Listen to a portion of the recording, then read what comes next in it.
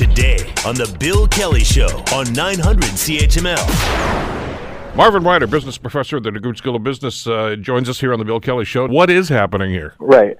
So, again, we are speculating a little bit, Bill, but we'll try to go down this road. Let me just take you back a little bit. Earlier this year, in March of this year, there was an announcement from GM about the Oshawa plant that it was going to go from 2 shifts a day to 1 shift a day. Now, that Oshawa plant manufactures the Chevrolet Impala as well as the Cadillac XTS. These are cars, and demand for these cars had been declining, so they said, we don't need to produce as many, we're going to go to 1 shift a day. The Bill Kelly Show, weekdays from 9 to noon on 900 CHML.